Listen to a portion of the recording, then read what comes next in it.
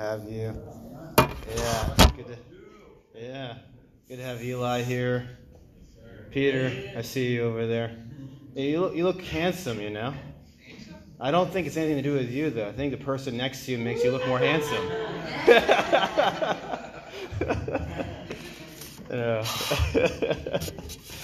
Yeah, sorry. Hey, let's stand and open our Bibles.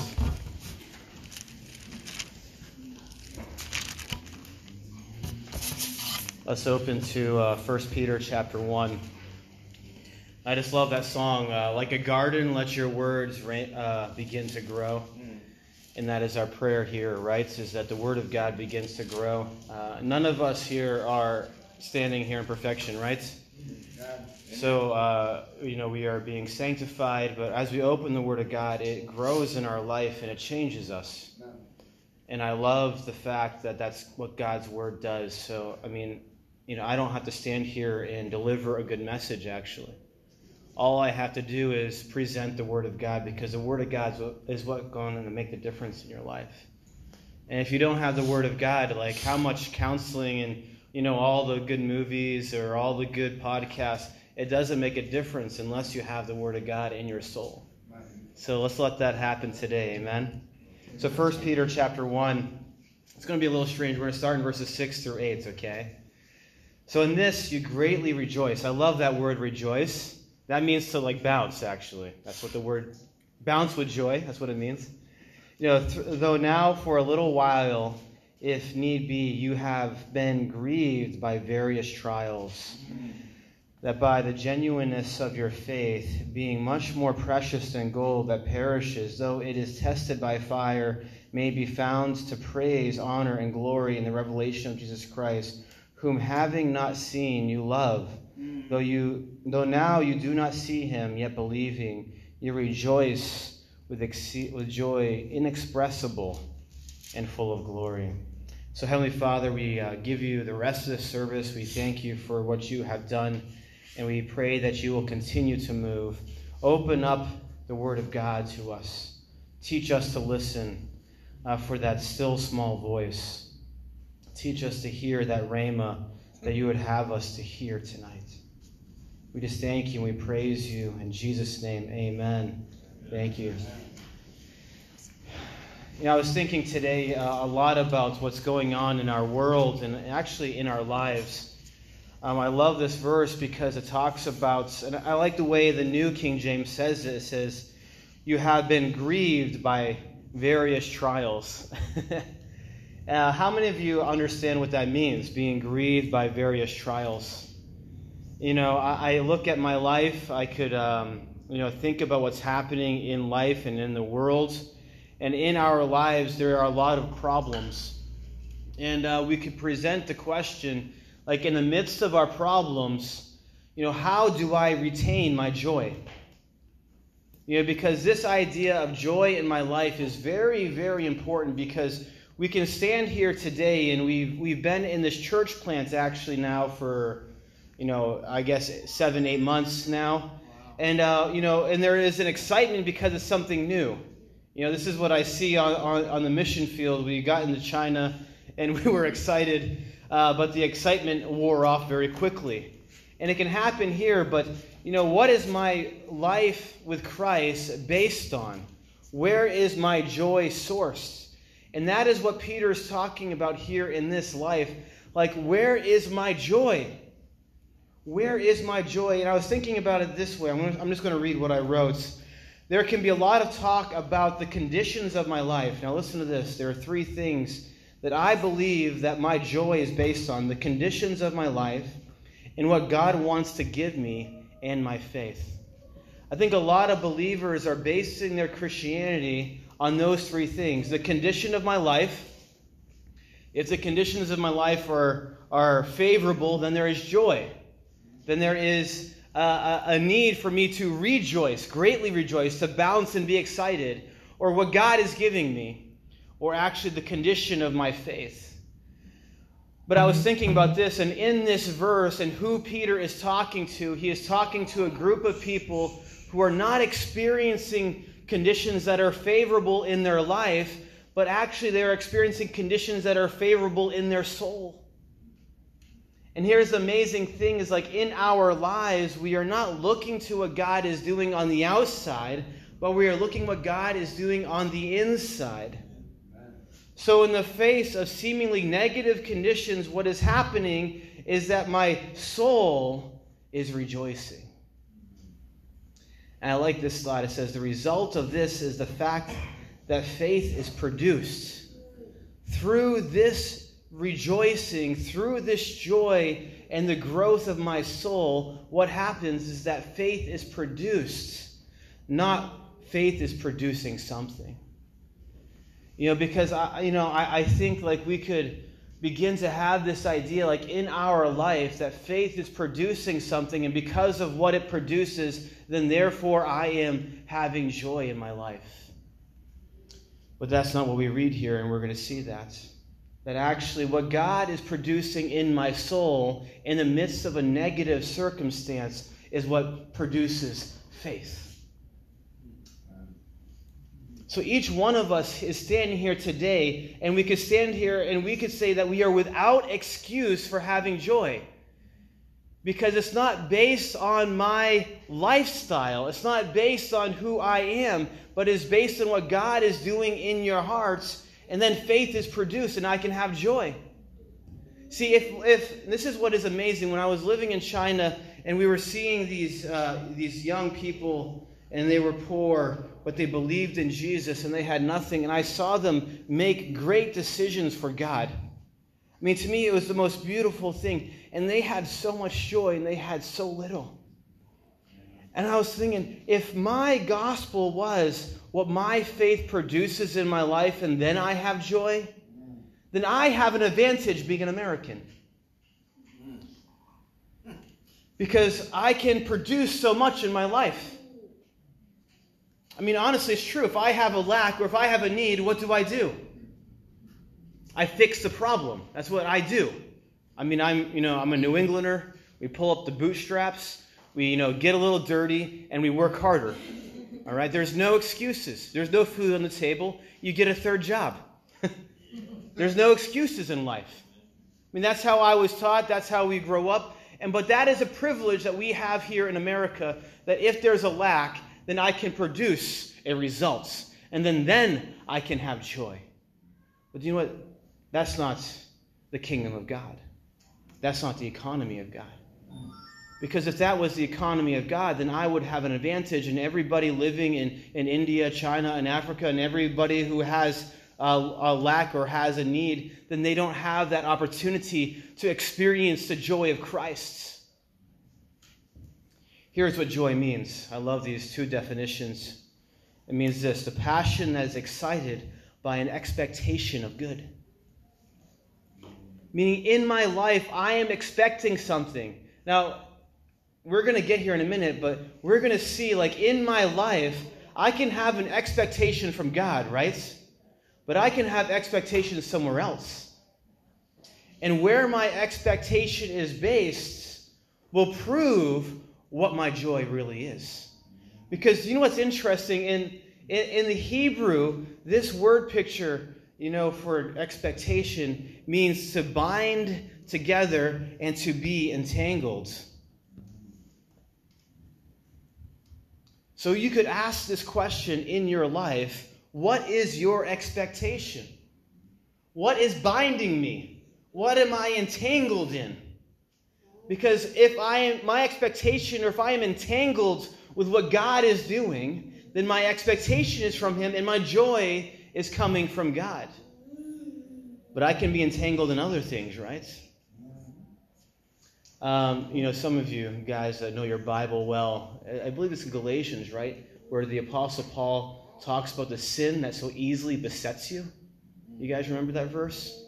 That word, that easily besets you, that word also means to be entangled in. We don't really understand what this means, but back then they would run, they had these long kind of robes, right? And when you would run, you had to pick up your robe like this and then begin to run. But when there's something that easily besets you, it is like the robe that is causing you to trip and fall. It is a hindrance to you. there could be something in my life, and for argument's sake, it could be sin. Now, what that sin is, it could be big, right? Or it could be small. Sin is a big word that can sound like this big ugly thing, but really all sin is, it is something that is distracting me from God's kingdom.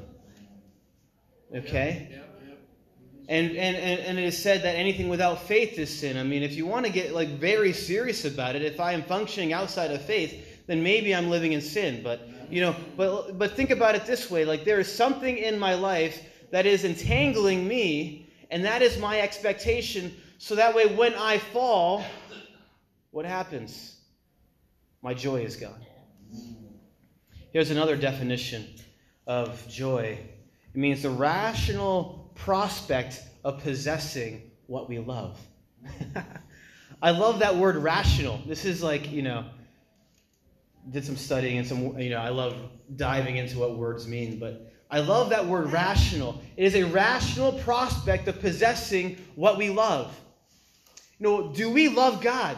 I mean, just think about it this way. I mean, here he's saying that we should rejoice, greatly rejoice. Meaning that in my life there should be joy in my life. Why? Because it is rational that I am going to possess the person of God. You know what? It is so amazing that in my life that this could be a rational thought versus being irrational. Because I am involved in a world where they are saying that Christianity is irrational. Where the idea of believing in God is irrational. Where following God is irrational. Where believing that Jesus died, rose, we're coming up on Easter, Jesus died, rose, and was buried and rose again and was ascended. That's irrational. We talked to a guy who is a Christian, quote unquote, but he said, can we actually know that Jesus died? Can we actually know that he lived? Can we know that he rose from the dead? Can we know that he was ascended? I mean, for us, it is silly, but this is actually rational that I'm going to possess Jesus Christ. He's going to be mine. So you put these two words together, that I have an expectation from what? I have an expectation from God. I am binding myself. I am intertwining. You think about a cord, maybe one of these cords gets all tied up in knots. And it's hard to take it out and take it apart. That is my relationship with God. And I have this idea that I am going to possess, and it is rational, I'm going to possess what God is, what God has for me, the person of God. Let's turn our Bibles to Proverbs 11. This is an interesting verse. And it's just kind of going with this idea of what my desire or what is my expectation. Proverbs 11, starting in verse 23, it says, the desires of the righteous is only good, but the expectation of the wicked is wrath. Meaning, the wicked people, if they have an expectation that is not from God, they are intertwining themselves. They are getting, kind of caught up with wrath. But for us, that word desire and, expectation, they're kind of the same word. So for us, our expectation as righteous, does that mean that we are righteous people? Yes. Yes and no. In our experience, sometimes there is sin in our life. But we have put on the new man. We have put on the robes of righteousness. So God looks at us and says that we are righteous. So as righteous, as children of God, we begin to have our expectation from Him. We are intertwining ourselves in who He is. If you jump up to verse 7 and verse 8, it says, when a wicked man dies, his expectation will perish. Why? Because their expectation is not from God. I mean, what is, and the hope of the unjust perishes. The righteous is delivered from trouble, and it comes to the wicked instead. Interesting verse, isn't it? Do you ever think, why does when the wicked man dies, why does his expectation perish?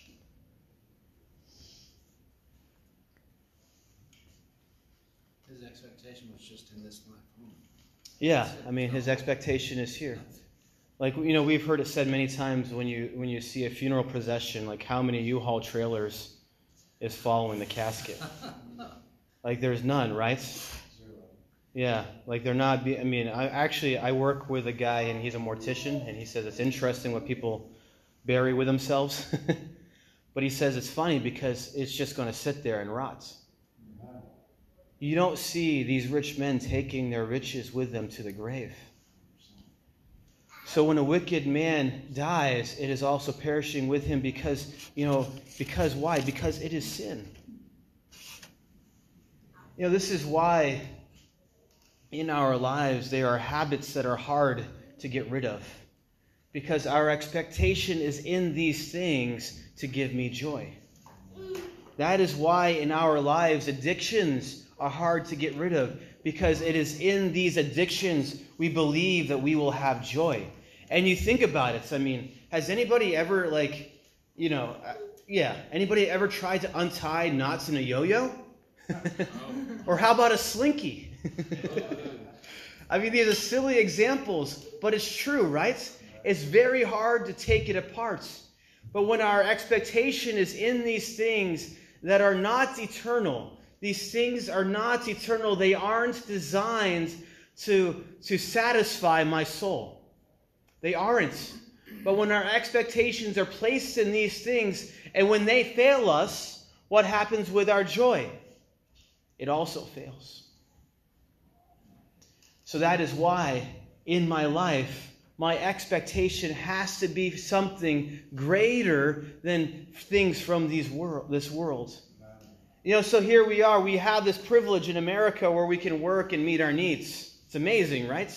You know, you can buy a bigger TV. You can buy a new, game system. You can buy a new car. You can go to the hospital and take care of your health problems. I mean, these things are awesome, and I love it.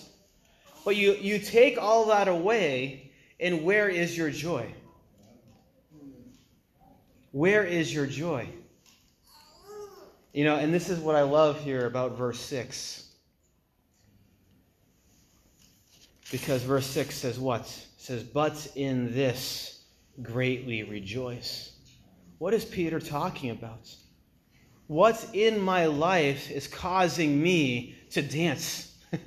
What in my life is causing me to jump up and down in the midst of my tribulation, in the midst of my trouble, and say, God, you are great? What is causing me to say, like in the midst of that fiery furnace and that purification, when there is so much pain in my heart, what is causing me to say, God, I love you. God, I'm excited. And what is causing me to have a smile on my face in the midst of all these things? Because that is, to me, is what is the most important. And Paul defines that. Let's go back up to starting in verse 3. He said, blessed be the God and our Father of our Lord Jesus Christ, who, listen to this, who according to his abundant mercy. Stop right there. I mean, there's a lot that can be said in the after of those verses, because in the after of those verses, verses 4 and 5, he is defining what God's abundant mercy has done. But here's the thing, is this, because of God's abundant mercy, I can have an expectation of God. If it wasn't for God's abundant mercy, then I would have no expectation from God, and actually I would be like other people worshiping other gods who are insufficient to meet my needs, my spiritual needs. They're insufficient to deliver me, and in those verses it says to deliver for salvation. Like this, insufficient for salvation. I mean, my soul is going to heaven. Why? Because of Christ's salvation and his great mercy. But there is more than that eternal salvation. There is that daily salvation. That is what is so important here in this verse. He's not only alluding to that once I'm a believer and I'm going to go to heaven. He's not only referring to that, but he is referring to that there is a continual deliverance in my life because of God's abundance. That word abundance means much or many. Much or many. You think about how much stuff you have, like you could think about it. Elias isn't in here. I could think about how many Legos he has. There it is, much. There is many. My toes know it. You could think about these different things in your house. What is there too much of, or what is there many of? Because what that means is that there is enough where you could get rid of some and not even notice that some is missing. Right. Elias isn't here, so I can, say this. Like, there are times when some of his toys go missing. They're in the garbage can. He doesn't notice it. Why? Because he has so much, so many. Don't tell him, guys, please. He has so much. Hey, sit down, Gary.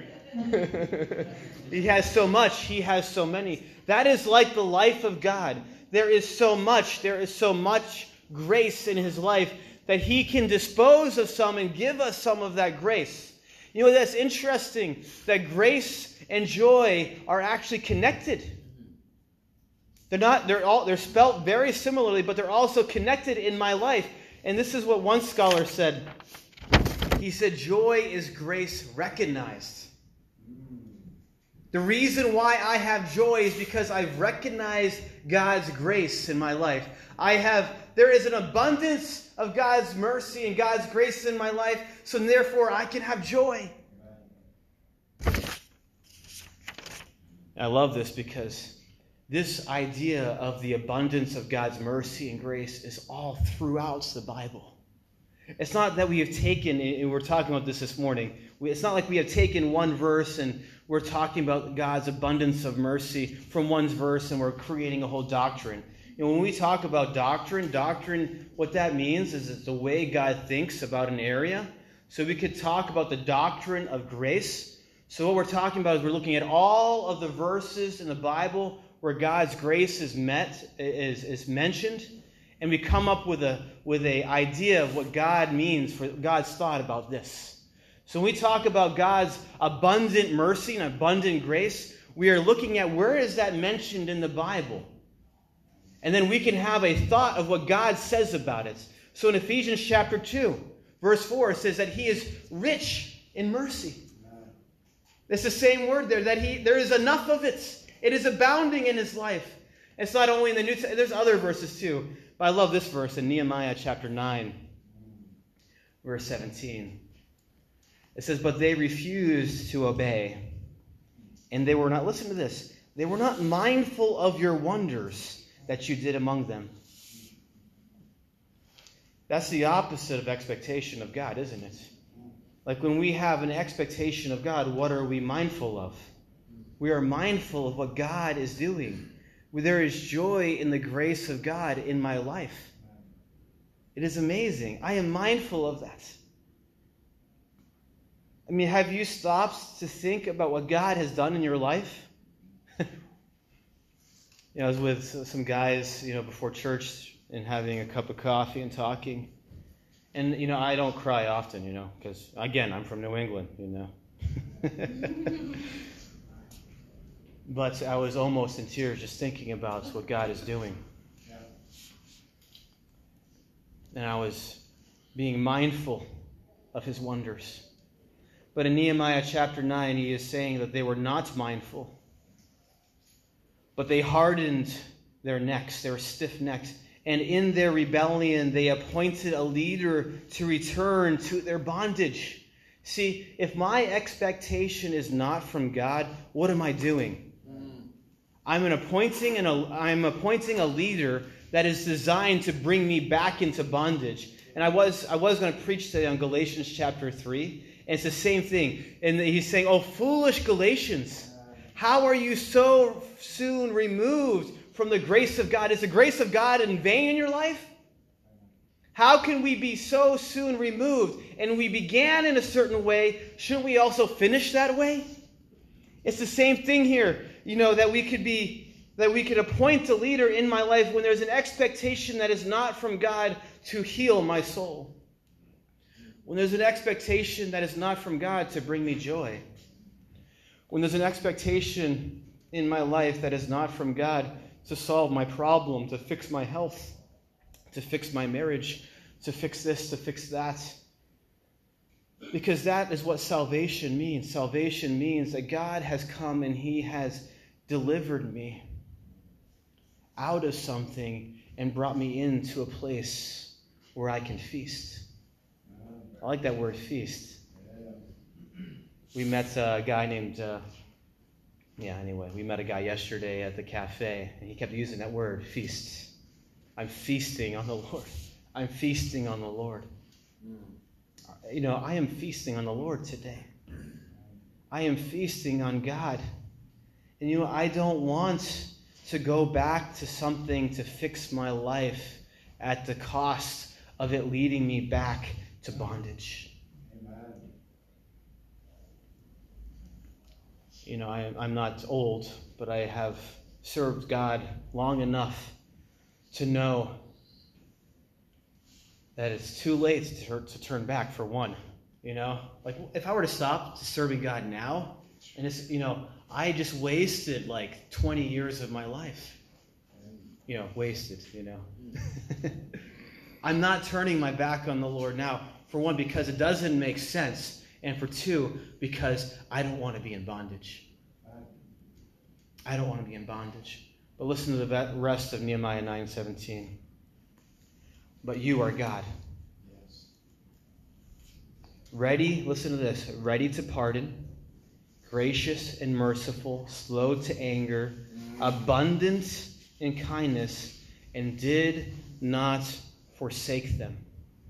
I love the book of Nehemiah, one of my favorite Old Testament books, and I love this verse because it reveals to me the heart of God, that he is so abundant in something, that he is so abundant in kindness, he is so abundant in grace and mercy, he is slow to anger, he is ready to pardon, he is so abundant that he has the ability to not forsake me. He has the ability to not forsake me. Because what I find myself in little ways, what I find myself doing is that I begin to have an expectation that is not from God. As a whole, maybe my expectation is from God. But maybe there are little areas in my life, and if I give those little areas continually to Satan and they're not given to God, then those little areas can grow. And I find myself intertwined. And what happens is that there's a habit that is harder and harder and harder to break. Not because of the lack of God's authority, but because of my bondage, because of my intertwining with sin. It has nothing to do with the lack of God's authority. Because we see here, let's continue reading 1 Peter chapter 1, verse 3. It says, Blessed be the God, our Lord Jesus Christ, who according to his abundant mercy has begotten us again to a living hope. A living hope. That means we have a real expectation that is coming from God's abundant mercy. Through the resurrection of Jesus Christ from the dead, verse 4, to an inheritance incorruptible and undefiled, and that does not fade away. Amen. Reserved for you in heaven. Now look at verse 5. Who are kept by the power of God through faith. I was driving up with Pastor Gary because he talked about being kept by God, guarding your hearts from Proverbs. What? Proverbs 4. Yeah, I forgot. Proverbs 4, that we guard our hearts because out of it flows the issues of life. Here it is again, that there is who are kept by the power of God through faith. Now this is like an amazing verse because this word kept means that you have been kept and you continue to be kept. Or that word could also be changed to we are being guarded.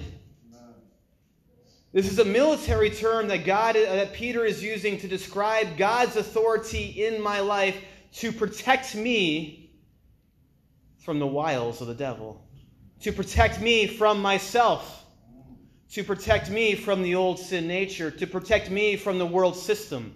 It is God's job. It is God who is protecting me. This is interesting because one scholar says That some people could look at it this way. Like, here I am, here's my bubble, and God is this outside force that is coming in and doing the guarding. But that's not what he is saying. That's how some people perceive. Because look at that word. It says that you are kept by. That you are kept by. This means something very intimate, where not only is Christ on the outside, but he is actually in my life. It is coming from within and coming out, protecting me. Because if it was out coming in, what that promotes and what that tells about God, that he is disconnected personally in my relationship and in my suffering. And that's not what we read about God, is it? He's personal. He's not disconnected. He's not an outside source coming in like a genie and solving my problem. That is not who God is. But that is sometimes how we approach him in our prayers. That is sometimes how we approach him in our joy. We approach him in a way where he is outside and we are hey, come and fix my problem. Come and fix my problem. Come and fix this. But that's not what it is. He is inside of us. And he is working from within, without.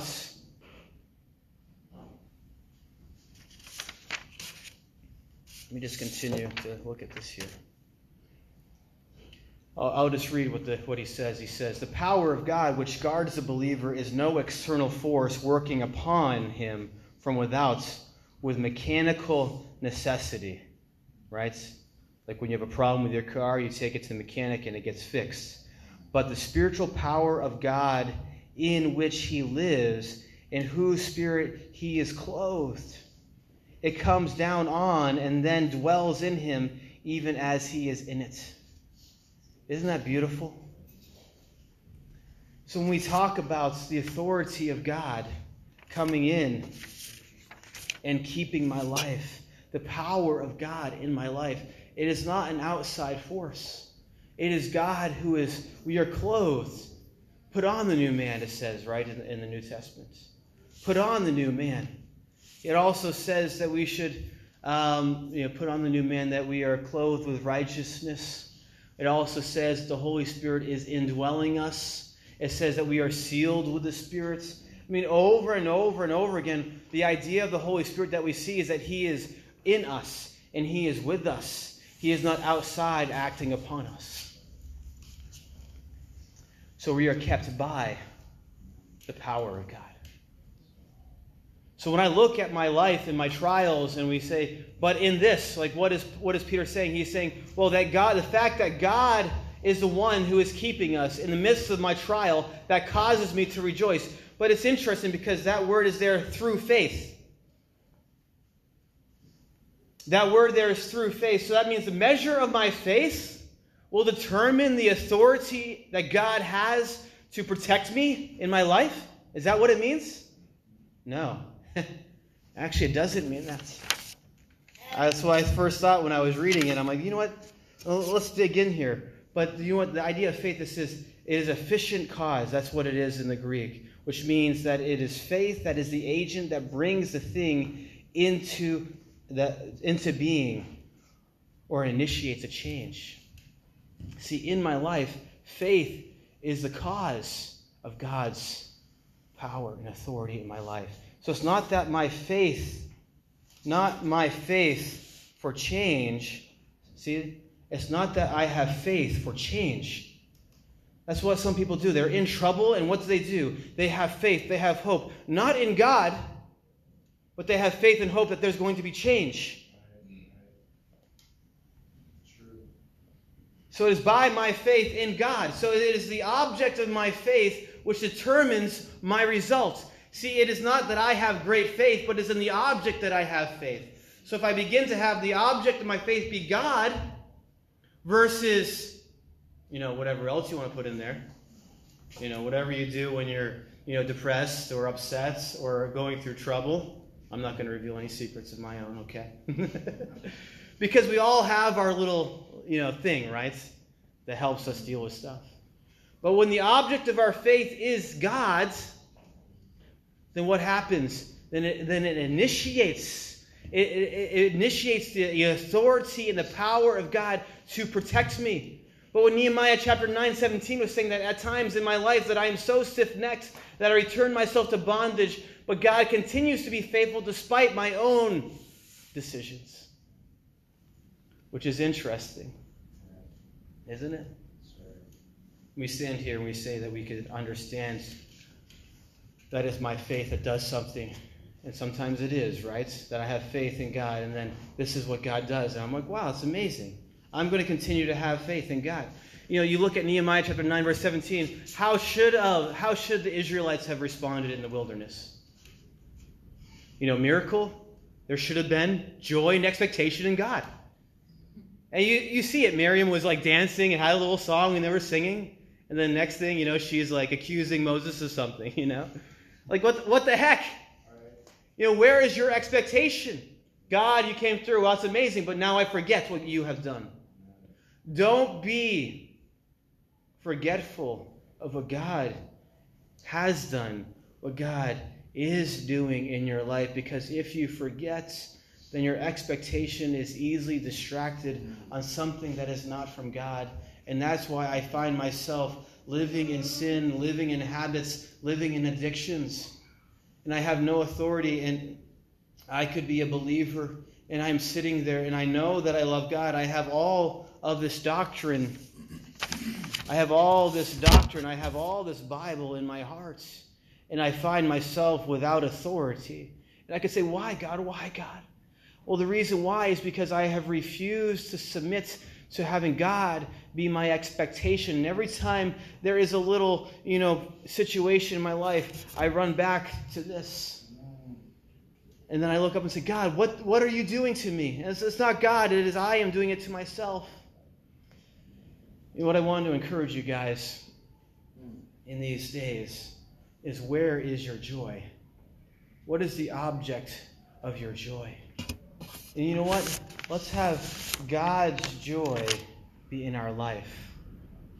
I like this other definition of joy. Joy is being properly aware of God's grace. Let's have our eyes be open to what God is doing. Let's not look like this. I'm not talking about this, not the horizontal. Let's be aware of what God is doing, the vertical. Because you know what? Maybe God isn't doing something here. Let's say that happens. Let's say, there's 5 people in here, and you look this way. Oh, God's not doing anything. God's not doing anything. On Thursday nights, Thursday night was amazing. Pastor got a great message, great worship. But there was only 8 people here. But do you know what? I was looking at what God was doing. Come on. And I came in and I was discouraged. I'm saying, I drove an hour and 15 minutes to come here.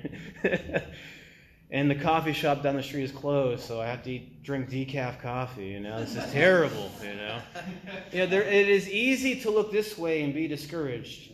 Hey, look at the gas prices. Look at the housing costs. Look at the grocery bill. Look at, the relationship problem. Look at my kids. I can't control them. Look at, my car in this situation. Look at this. Look at this. No. We're not talking about being aware of God's grace this way, but being aware of what God is doing in our hearts. And I see the amens and the head nods because I know that God is doing something in your life. When you come here on Sunday, it's not the first time you've met God this week. Because if it was, you wouldn't be nodding your head. You'd be, you would be nodding your head, actually.